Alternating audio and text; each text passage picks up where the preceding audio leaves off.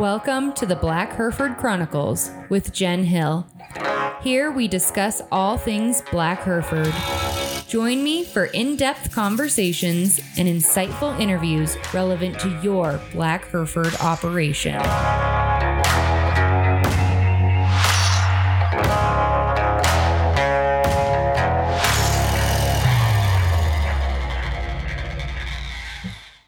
One of the themes throughout this podcast has been thinking through things intentionally and not taking for granted the idea that the way we do things is the best or that we know all there is to know about a topic.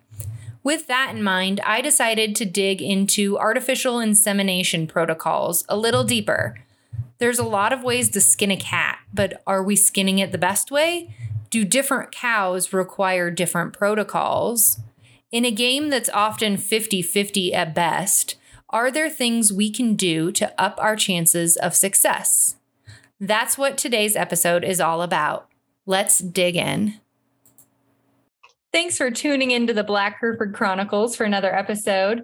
I've got another exciting guest that I know is going to just fill us with all sorts of information about things that most of us are already doing, but I know we can all be doing better. So I'm going to why don't you introduce yourself and kind of talk about what you do and what your background in this industry is? Yeah.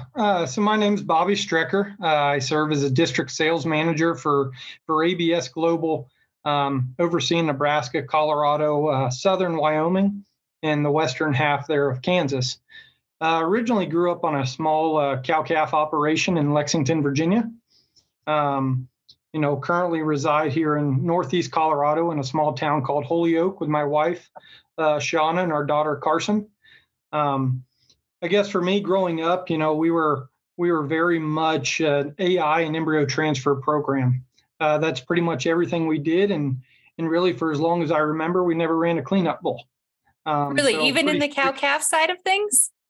Nope, just AI'd everything, resynced and AI'd again. Interesting. Seemed to work pretty well. And one thing that allowed us to do that somewhat was Virginia, it's a lot smaller acreage. And with that, having three brothers, mom and dad was a vet, and we were all able to AI. And so it was pretty easy, in those small pasture settings to run cows into AI. And so much different than, the big country that we run in here out west. But well, now that I know you're from Virginia, I feel a little bad for complaining about Nebraska humidity.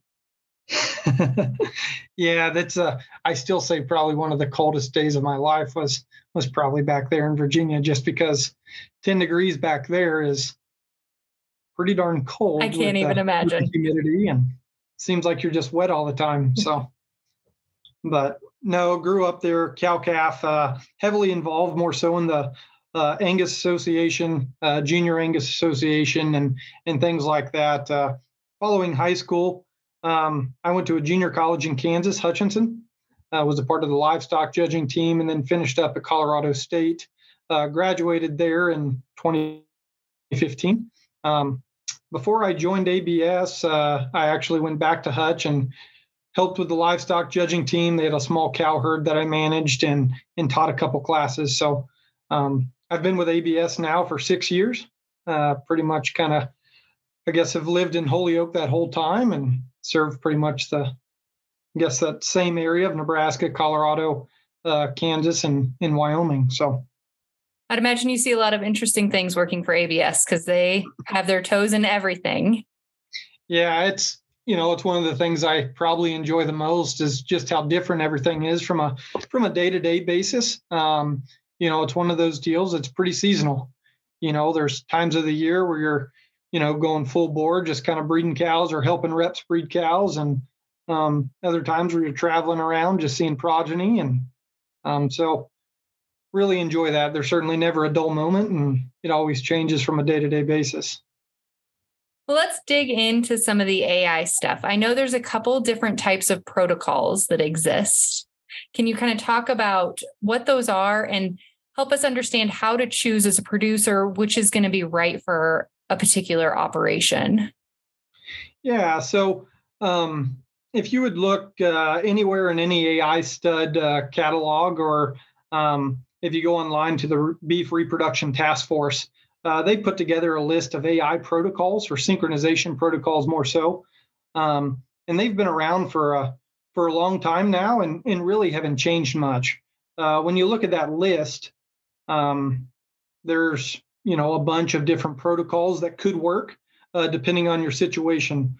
The ones I'll probably hit on are probably the most popular, maybe provide the most ease and are the most well known out there. And the first one would be a 7-day co-sync seeder, and this would be more for a fixed time of if you're worried about time or some labor. You're putting all the seeders in on the same day, pulling them the same day, you're AIing on the same day. And so ultimately you have 3 times through the chute for those cows. And really with those, a couple of the things that go into play that are needed, GnRH, a seeder, prostaglandin, and then somebody, an AI tech or yourself to be able to breed those cows. That's one that from a time standpoint is pretty short. From the time you're pulling that seeder on cows, you're looking at 60 to 66 hours after that, you're going to AI. Ultimately, probably the simplest synchronization protocol that's out there is just 1 shot of prostaglandin to those cows, and then you just watch for heat, and you're going to breed off of heat. Sometimes those heifers or cows respond to that shot of prostaglandin. Sometimes they don't, just depending on where they're at in that cycle. But if you're looking for probably the cheapest route and one that can provide the shortest time before you're going to breed, that's one that you can certainly look at. The other one for people that are set on heat detecting, there's a 7-day seeder, following of pulling that seeder and giving that prostaglandin, you're going to heat detect for a few days, then between 72, 84 hours, you're going to mass mate there at the end. So those are 2 that are probably more so on the cow side, mature cows, that are most widely used. There's probably the most data surrounding those as well. And what's just everybody's the most familiar with. I have a seeder question for you. Protocol. So we always hear that seeders are reusable. I've never had the guts to actually do it. What are your thoughts on that? How much is a pregnancy worth to you? Well, beyond that, just yuck. Like, it would be my job to clean them. Nobody else would do that. Yeah, it'd probably be don't want to get into trouble. I know people that do reuse them. The biggest thing is making sure they're cleaned, they're dried, they're stored properly. The biggest thing that I guess hesitate telling people to reuse them for is, what if you cause some infection and things like that? And so, are they reusable? Probably for a second time. Certainly know people that do. Just making sure they're clean and well cared for as soon as you pull them out to be able to reuse those. And if not, you might cause yourself and set you back at least a cycle, maybe a couple more. And so the cost of a seeder is continuing to go up. It is an expense, when you're going to synchronize and set things up. But I don't know of anything else better to synchronize cattle, especially on mature cows, and move up that calving window to have a tighter one. And so when you start to look at that, and let's say you take a $14 seeder, so over 2 years, if we're reusing them, $7 a year, if you're causing some infection there, how much is that pregnancy, that 21 days at least, worth to you in terms of your program? So that's where I kind of, how. Well, an additional semen too, if you're not catching on the first one because you've introduced something into that system, you're out that additional semen straw as well. So, yeah. Which is probably more than $14. Yep. So I hesitate telling people to reuse them, but there are some. It's just make sure you care for them properly as soon as you pull them out. Good to know. Protocols on the heifer side are a little bit different. There is the 7-day co-sync seeder as well. timing in terms of when you're going to AI after you pull that cedar is going to be shorter. They're going to show heat there just a little bit sooner after that. And so instead of, on a fixed time, instead of that 60 to 66 hours, you're looking more at, 52 to 56 hours there. So a much tighter window there. Yep. They're going to show a heat better or quicker sooner after that, and in here later on, we can discuss, some different things in terms of fertility and the age of those cows and things like that. Two protocols that we see a lot in our industry, and one of which I highly recommend is the 14-day cedar on heifers. For us, that seems to, when they are showing estrus and you're going to breed, those heifers, just as a group, are showing estrus in a tighter window. Seems like there's always a better response. One thing with the MGA or the 14-day cedar, it does take more planning. On the 7-day cedar, you're looking at 7 days, plus that time there. So ultimately, you're looking at 9 to 10 days after you pull that cedar, or after you put that cedar in. The 14-day cedar, it's not just 14 days. You're looking more at about 30 days from the time you put that cedar in or start MGA. And so it takes a lot more planning. The biggest thing we get is somebody calls there at the beginning of May and says, yeah, we're looking to breed around the 14th or 15th of May and want to do the 14-day cedar. It's not going to work. Your best option there is either breed later or move to the 7-day and work with that. And so the 7-day still works really good on heifers. Just seems over time we maybe prefer the 14-day cedar. Some of the things and perks about the MGA is it's much cheaper. MGA is mixed in the feed or fed that way. It's more fed. Couple keys to that is making sure they're consuming. See this a lot of times when heifers are developed maybe in a feed yard. They're fed in a bunk. Some guys try and mix it in there with their cake and pasture feed it. But if you're going to see a wreck, it seems like that's coming off of the MGA. Just because the consumption's not there, or a few heifers are getting kicked out. And so things like that are things to keep in mind, I guess, when you're coming to look at those two protocols. I mean, MGA works great. There's a ton of people that are using it, get along with excellent results. The cedar, again, it's more costly. With a 14-day cedar, there is no chance of reusing the cedar. So those are some pros and cons there, but those are two that I probably see being used and are the most effective when it comes for the heifers. Anything special with those second calf girls? We know, or at least in our operation, those are our cows that struggle the most, right? The ones that are still growing themselves and giving everything to that calf.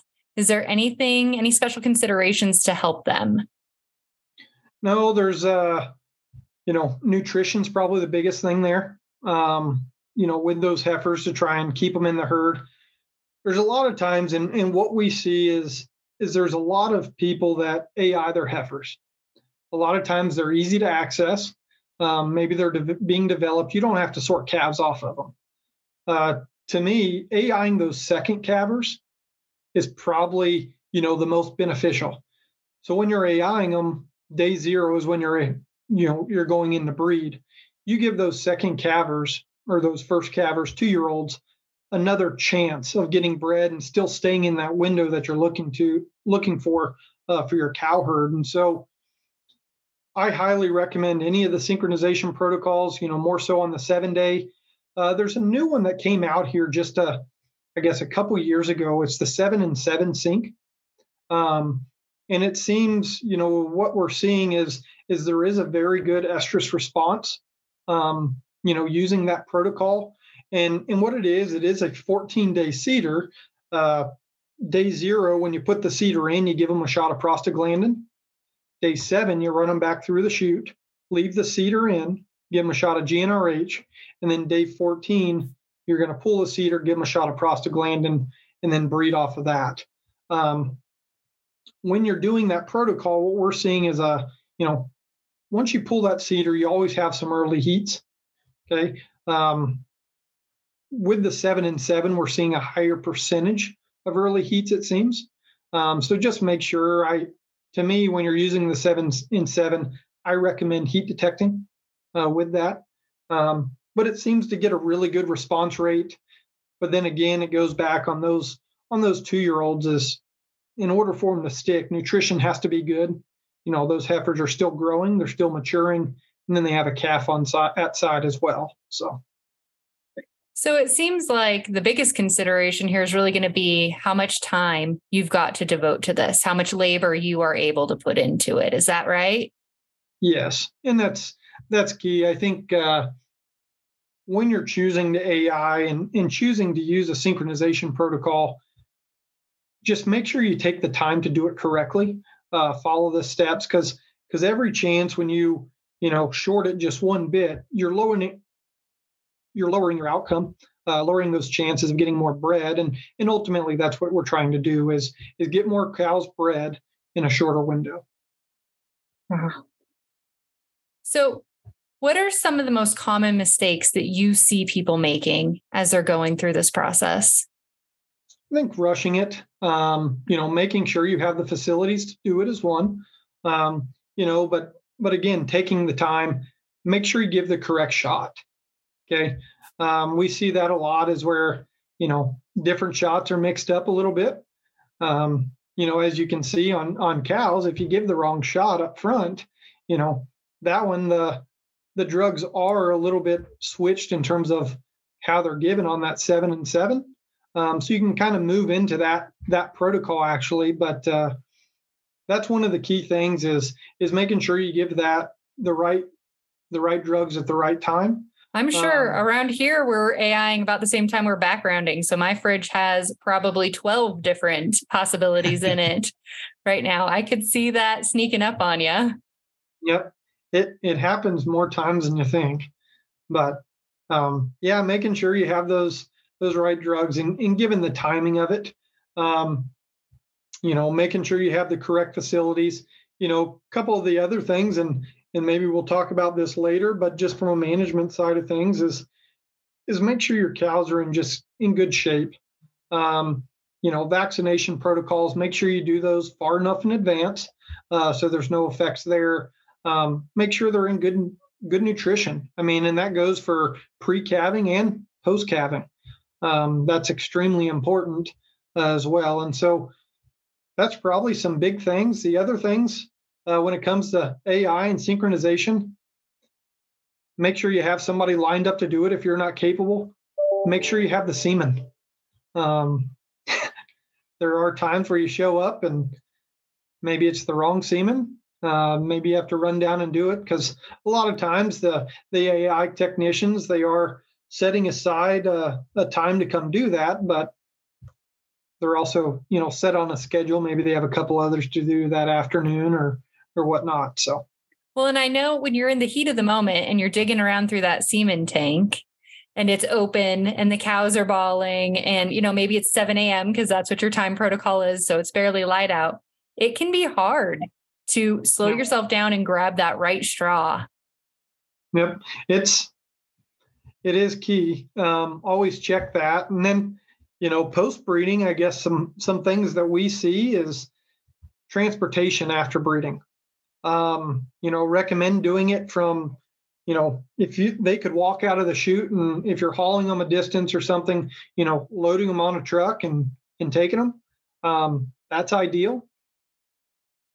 But from day 0 to day 5, try and do transportation there or wait as long as you can, at least 45 days, because there is some loss there associated with that stress. So, what about coming in? This was one that I was wondering just this fall, thinking about, well, should we bring them in overnight and then dry lot them before we do it? Should we put them on hay, but then their feed has changed right before we do it? What's kind of the best as you're going in? It depends. With heifers, we see a lot, and I guess it depends on the time when you're breeding them. Guys that are, trying to bring them off pasture, or they're going to grass and they end up wanting to breed on grass. So they go from a feedlot setting where they're being fed constantly to grass right before the AI. And a lot of that times, no matter what, heifers go out on grass and they graze. They get exercise, they walk. They are losing some weight no matter what kind of grass you have. And so that certainly affects it. In terms of bringing those cows in, a lot of times guys are bringing them in the morning of, and sorting there. I don't see a big difference between bringing them in overnight, bringing them in the morning. It seems like both have worked well. I just try to keep them on a similar ration, leading up to breeding and through breeding as well, just to maintain, their plane of nutrition instead of dropping that off.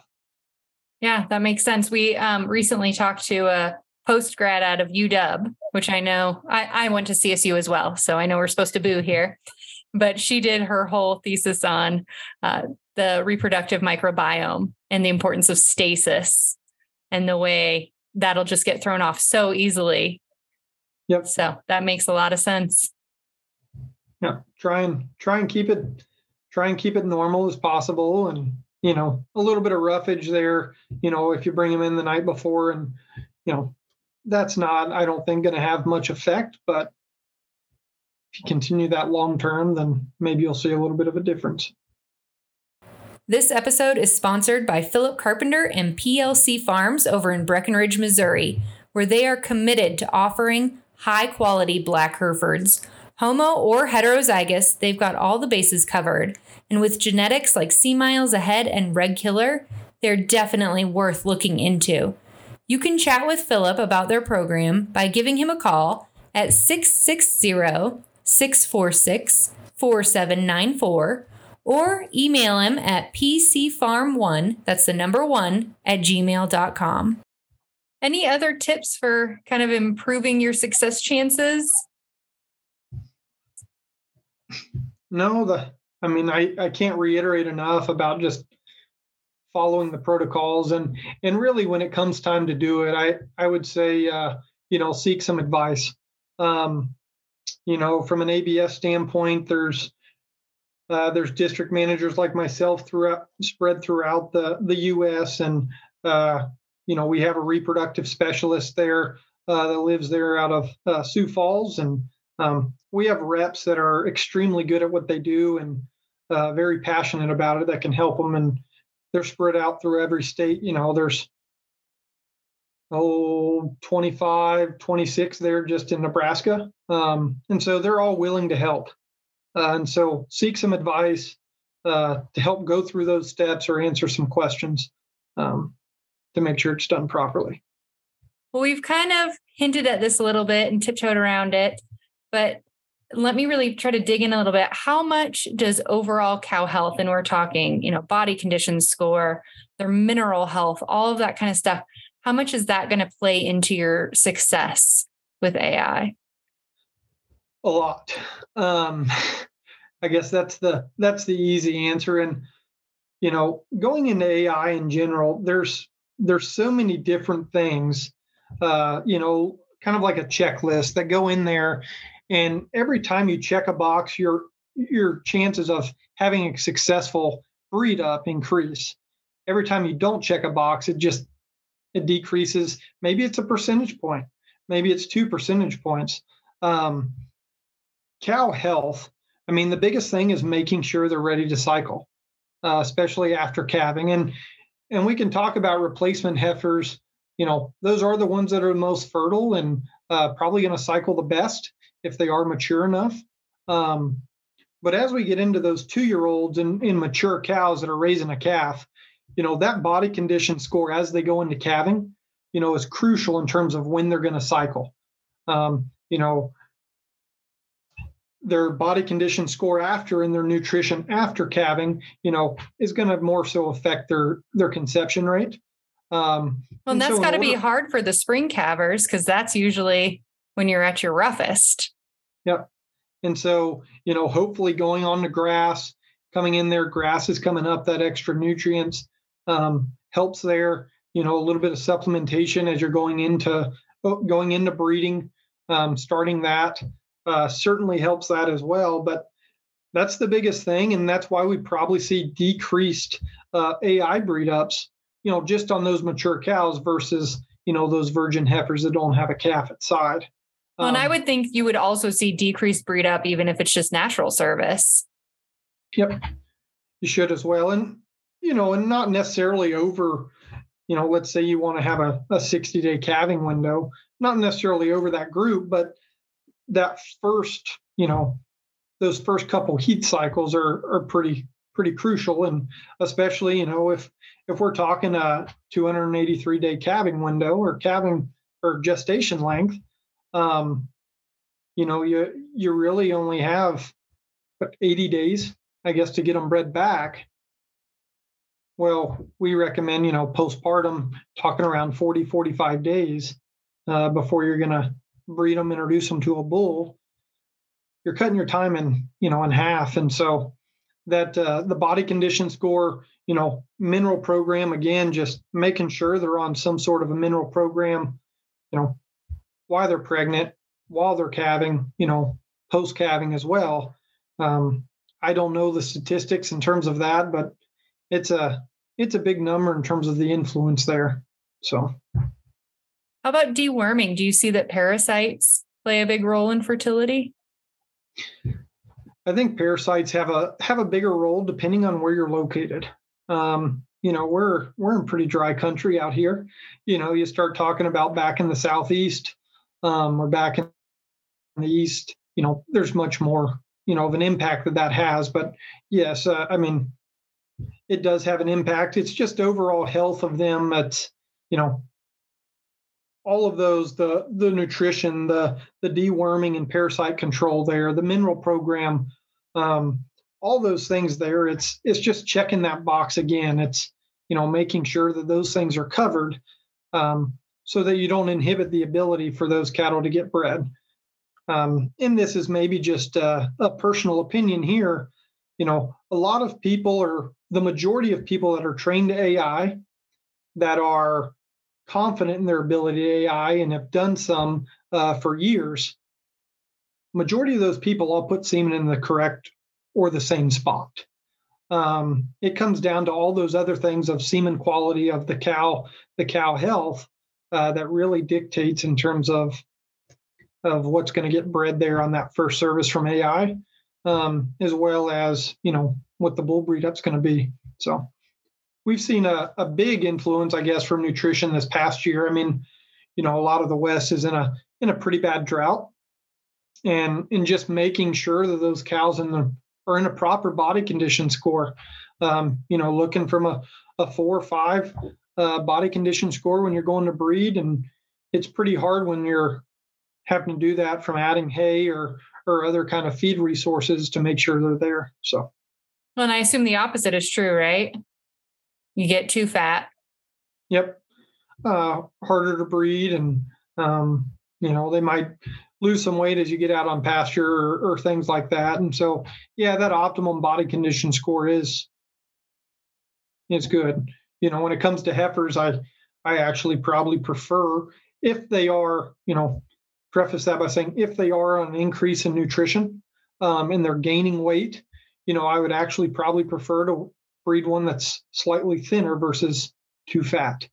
So as somebody who doesn't AI, but has dug around in there, feeling around and trying to learn and preg checking and all that kind of stuff, I will say that I think those ones are the easiest to feel it out and to know where you are and to get your placement correct.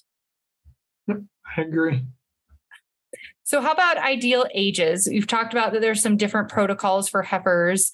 Is there an ideal age for finding success with AI, or are there different success rates even as those ages change? Yeah, so, we see probably the, your replacement heifers, those young heifers, or if they're mature in cycling, are probably the most fertile. We see those just because also probably of management. Probably the easiest to get bred and see the highest percentage of AI success rate there. as we discussed there and talked about there earlier, those 2-year-olds with their first calf at side, definitely that is where we see the biggest fallout. And I think you see that whether that's with AI or natural service bulls. You know, again, they're still growing, they're still maturing, and yet still they have a calf at side and need to raise that calf. And so just from a repro standpoint, that's kind of put on the back burner. So that's where we see our biggest fallout, probably the poor success rates. And then you get into mature cows, and just from a management standpoint, all those are really kind of blurring together and merging together with probably your second best from a success rate standpoint. Percentage wise, I think the national average is sitting there hovering around 50% from an AI standpoint. We have guys that'll consistently be there in the high 60s.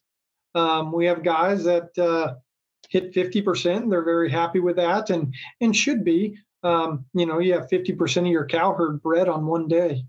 And so that's pretty big. And I don't know any bull that's going to get 50% bred on one day. So, that's something key there. And so I think from a success rate standpoint,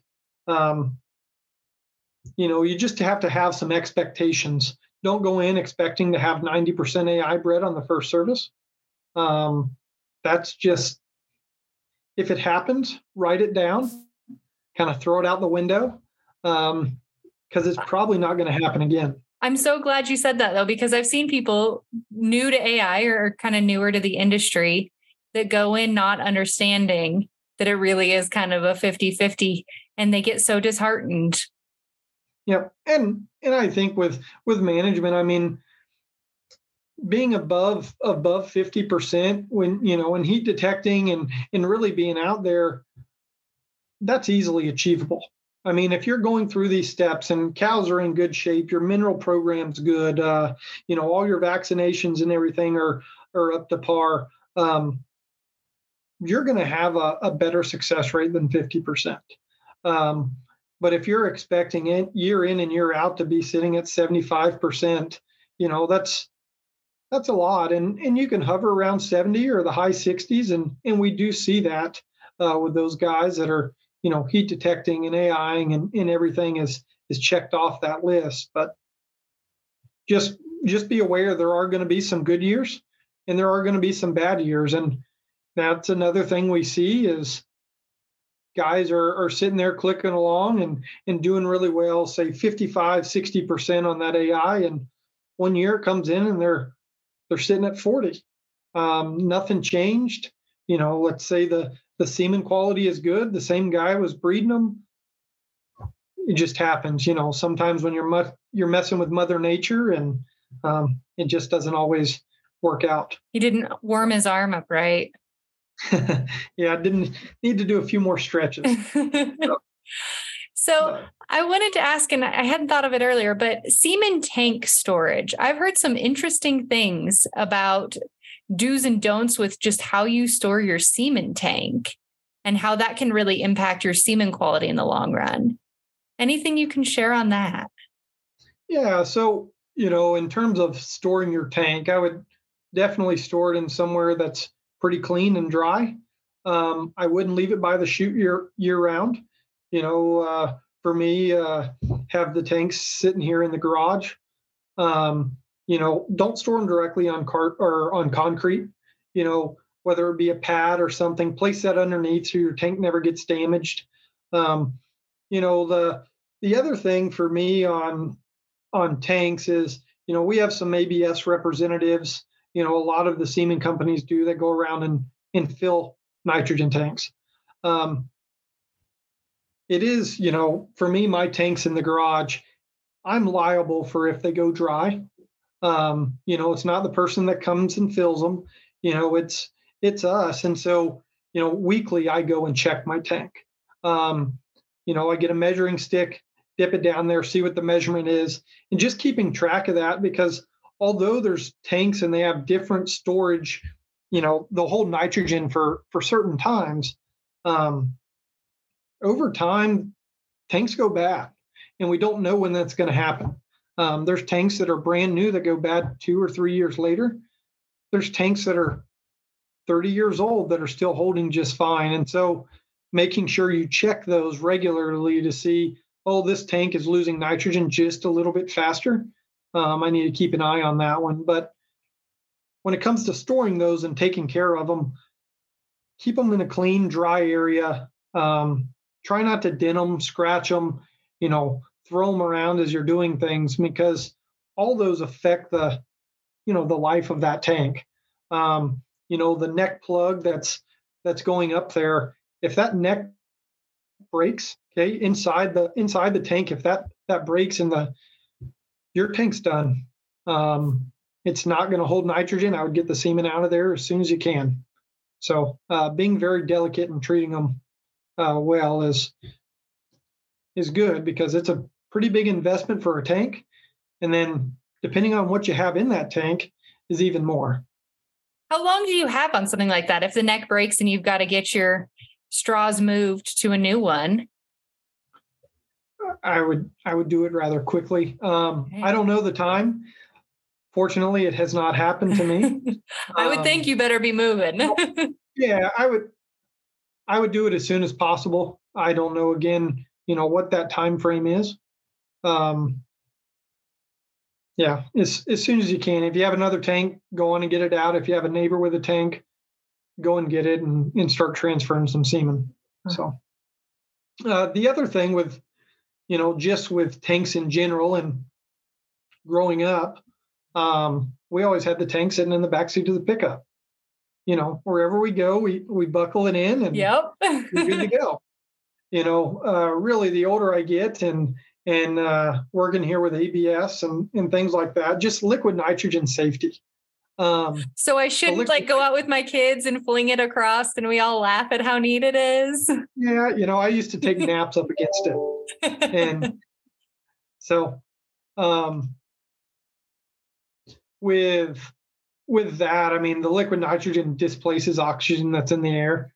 And so let's say by chance that tank tips over in your back seat, let's say by chance get in a car accident, it's not going to be long before you suffocate, displaces all the oxygen there. And so, if possible, try and put it in the bed of your pickup, try and have it outside the cab, or maybe keep the window rolled down, but on top of that, just being burned by it.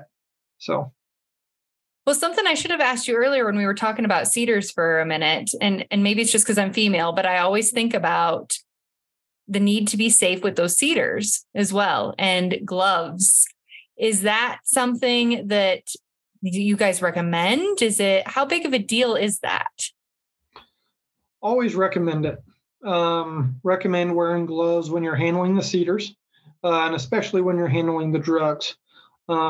Prostaglandin especially. It's pretty big. If you ever run into somebody that's been affected by it, I'm sure they will reiterate it 1,000 times of wearing gloves when you're handling those things. And ultimately, I know it's not always the case, but prefer they probably do not handle them, especially maybe if you're pregnant.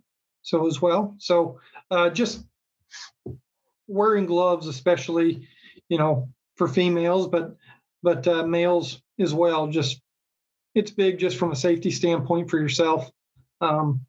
It will have an effect on you. So the last time we did it, I caught a dog running around with a cedar in its mouth. Still haven't seen anything weird, but I've been watching. Yeah, they're expensive chew toys. Yes. Unfortunately, we had a couple boxes of cedars that showed up to my house here a couple years ago, and the dog got a hold of all those boxes. So.